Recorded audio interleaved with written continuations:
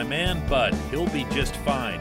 But the Steelers' defense and the Steelers' salary cap, we'll see about that. Good morning to you. Good Thursday morning to you. I'm Dan Kovacevic of DK Pittsburgh Sports and the newly reborn DK Sports Radio.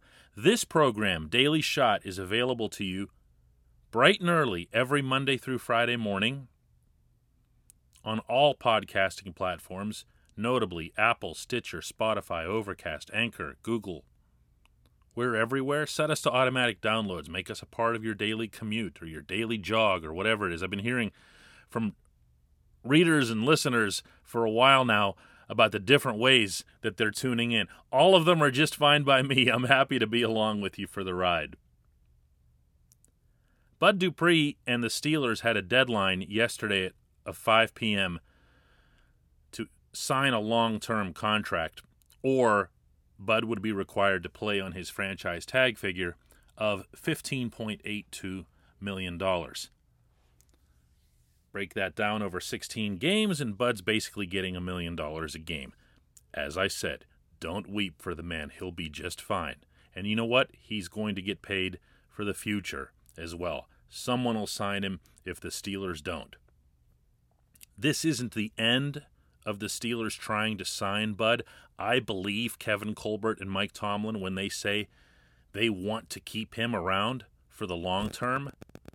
I believe Colbert and Tomlin when they say that they value what Bud and TJ Watt bring collectively to the defense. I know TJ is going to get a lot of credit and should for the amount of pressures that Bud is able to generate off the edge because there's going to be extra attention to TJ. But I also know that Bud's doing his part too, and TJ will very much tip the cap in the other direction. They're bookends. They're both outstanding defensive players. TJ's on another level. I'm not comparing them. Just saying that they're both really, really good at what they do. The Steelers are fortunate to have both. They did very well to have drafted both and to have developed them as they did. But 2020, man, think about this now. Think about this year. We've been looking at the Steelers from a window prism for a long time now, almost entirely because of Ben Roethlisberger. We would say, well, Ben's this many years old, therefore the Steelers have to win now. Or when it was Ben, AB, and Lev, it was these three guys are only going to be together in that backfield for so long. They're going to have to get it done. They got to get it done right away. That's always been that sense around this franchise, I think, for at least the last 10 years. There's just always this window feeling. Well, guess what? Here comes another one. Because I'm about to lay out this scene here that's created by Bud staying on the franchise tag. And it's at least a little bit ominous.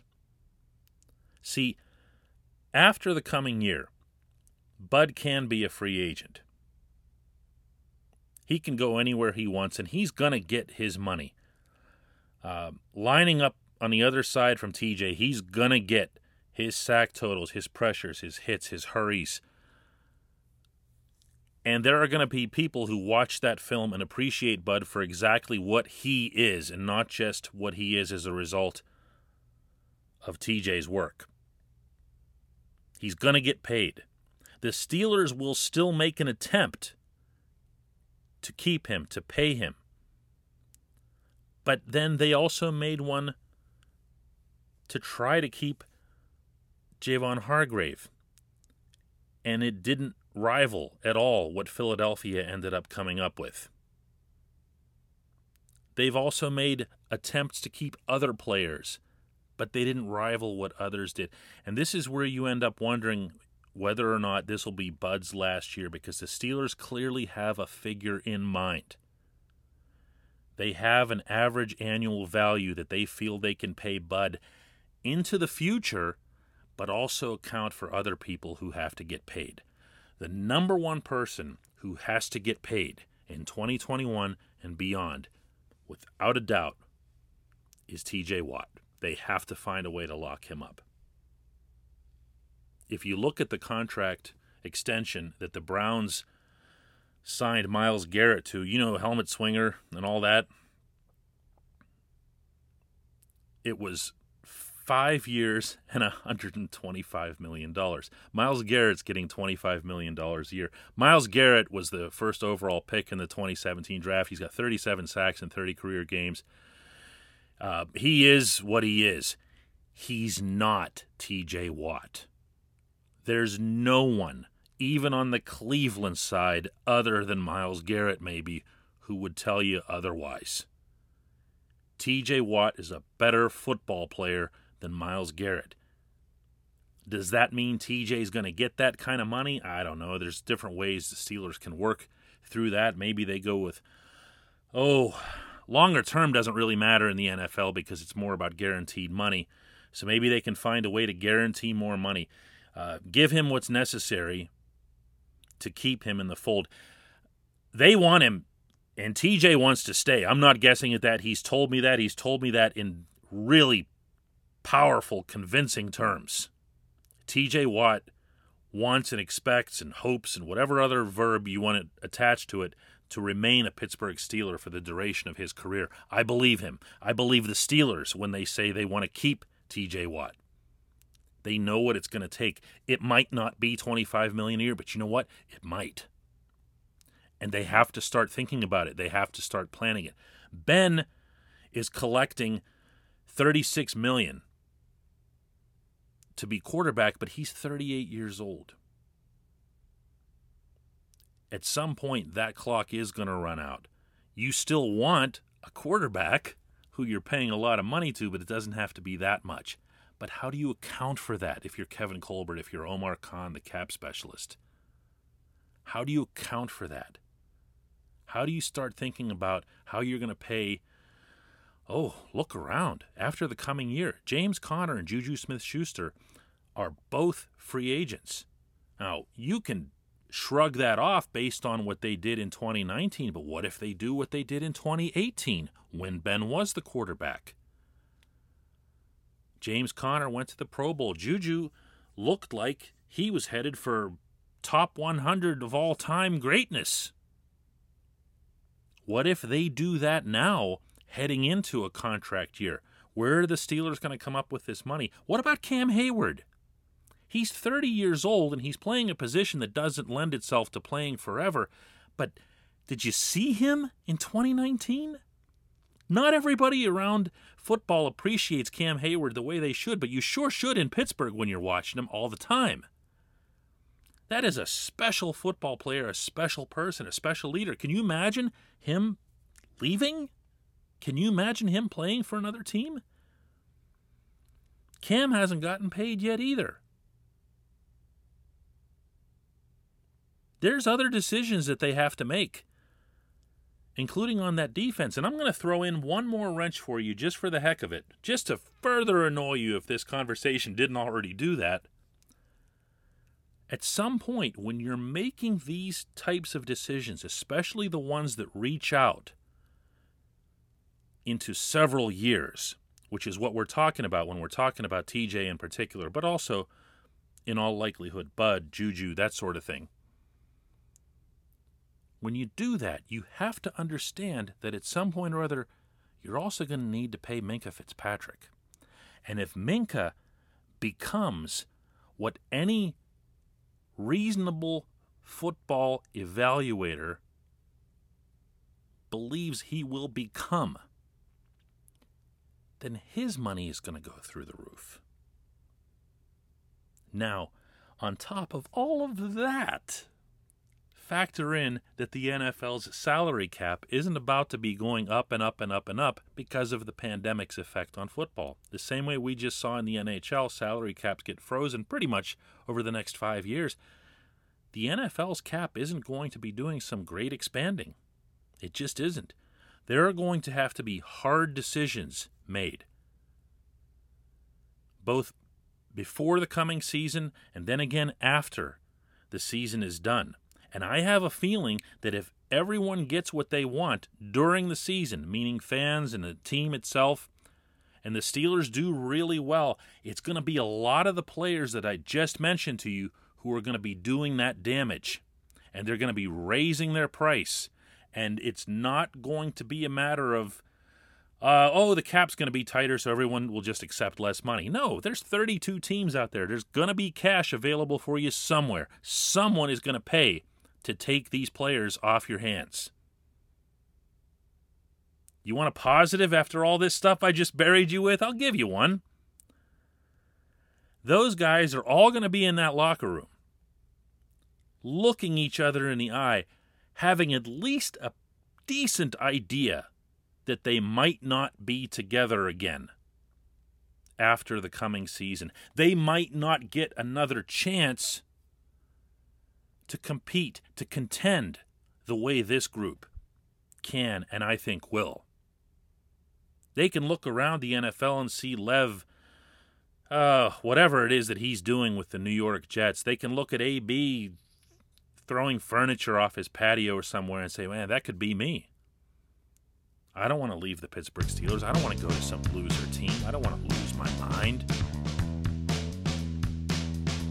They want to stay right where they are, but money does call. So they might look at this the way I think a lot of us would be, as the last chance to see a lot of different players competing together at the same time.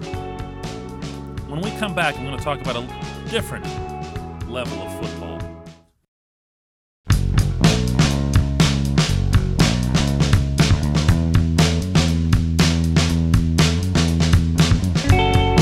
Welcome back. Talk Steelers and NFL in the first segment. The second one is going to lead us to a couple different levels of football and the mounting concern, some of it I think legitimate, that we won't see it this fall. And of course I'm referring to both colleges and high schools. This segment of the program is always brought to you by the Greater Pittsburgh Community Food Bank. During normal times, 1 in 7 people in our region are food insecure, including 1 in 5 children. Not knowing where your next meal is coming from can be a scary thought, and now during the pandemic, the need for food is even greater. If you are in need of food assistance, or if you'd like to support the Greater Pittsburgh Community Food Bank's mission of feeding people in need and eliminating hunger in our region, visit pittsburghfoodbank.org. Spell that out, no abbreviations there, pittsburghfoodbank.org. $1 can provide enough food for up to 5 meals. The PIAA, which is the Pennsylvania Interscholastic Athletic Association, the governing body of high school sports in our Commonwealth, put out a rather amateurish statement late yesterday afternoon saying that they're planning on going ahead with fall sports as scheduled, including football, which is obviously the moneymaker around here. And there really wasn't much there to justify it. I mean, you'd think they would have thought it through a little bit more thoroughly than they did, but they really didn't. It was just, sports are good, sports are healthy, we like sports, so we're going to sports. I mean, I don't know how else to put it. If I read it to you out loud right now, verbatim, it wouldn't sound much different. I don't think they're going to pull it off. I really don't.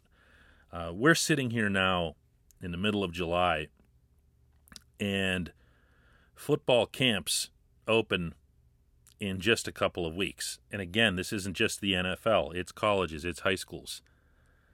And at the same time, you're seeing the state's case numbers for coronavirus keep going up. The country's case numbers keep going up. And whether or not you are a believer / proponent of the idea that case numbers are going to lead to an inordinate number of hospitalizations and deaths, the fact of the matter is that perception dictates. And what we have, especially as a result of the first and early wave of the crisis in New York, is that it can and does have devastating effects if it's just left to its own devices, if you will, particularly among seniors and other vulnerable people in our population. It's not going anywhere. That's what I'm saying. It's not about to just die down and everyone's going to say everything's okay. So when you're talking about schools, and I'm going to repeat that I'm talking about both colleges and high schools, the first thing you're talking about is whether or not students are going to be in classes, right? So the fact that, for example, that neither the Pitt nor the Penn State football teams currently have anyone who's tested positive.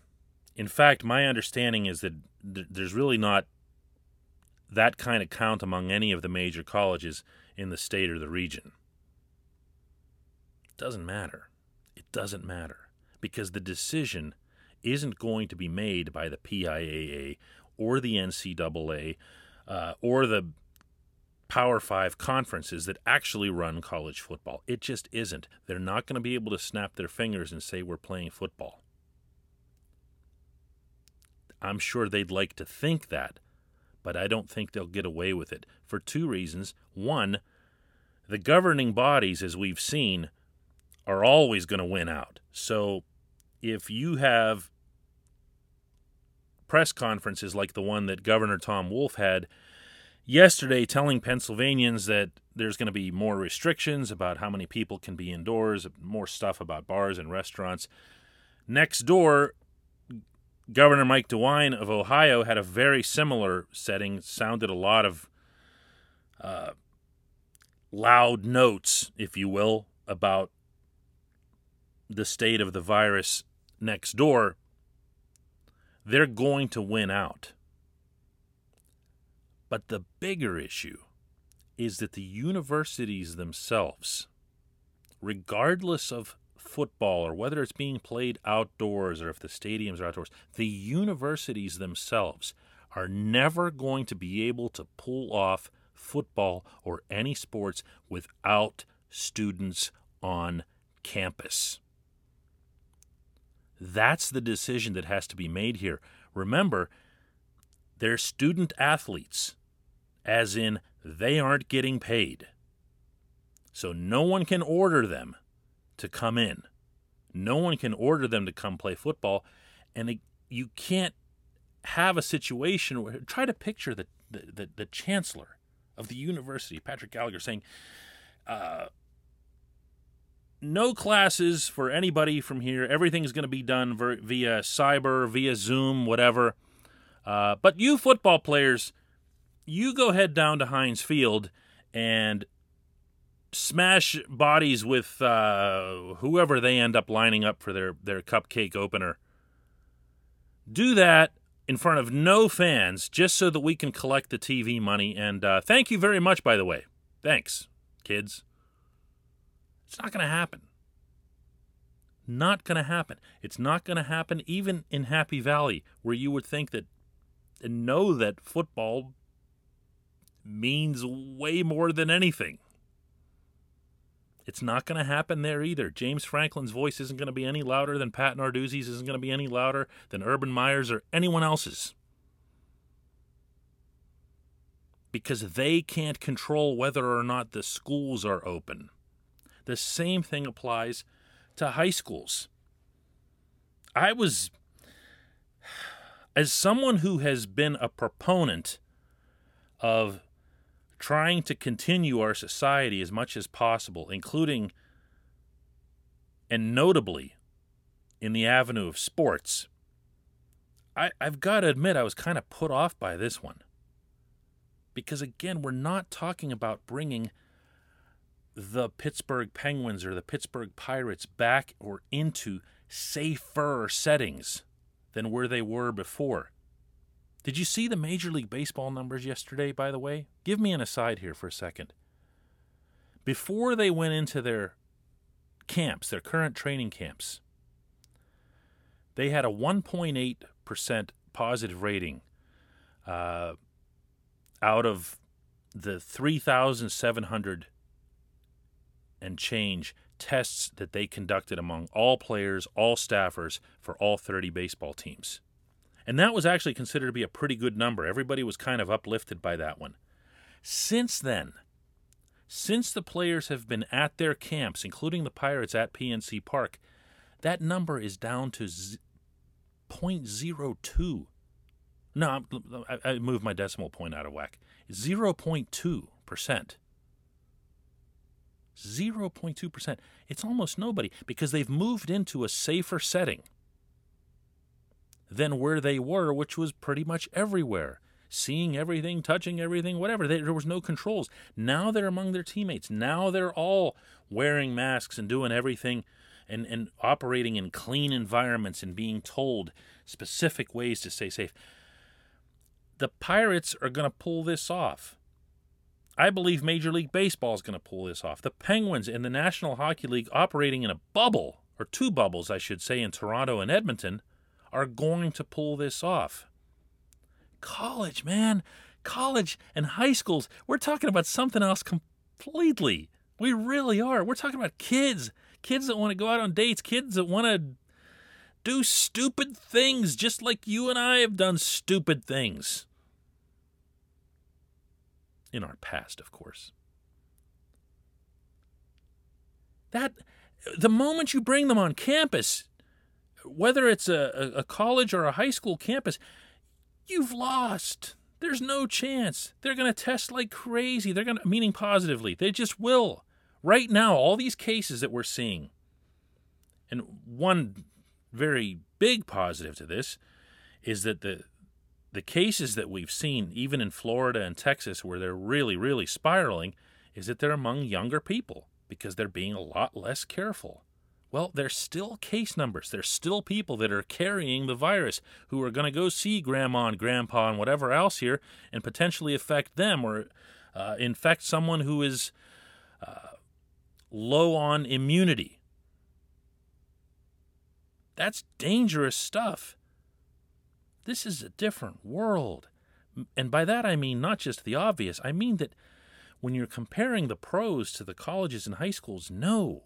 Just no. Besides, let me throw this at you. What would be so awful about college football just pushing back to the spring?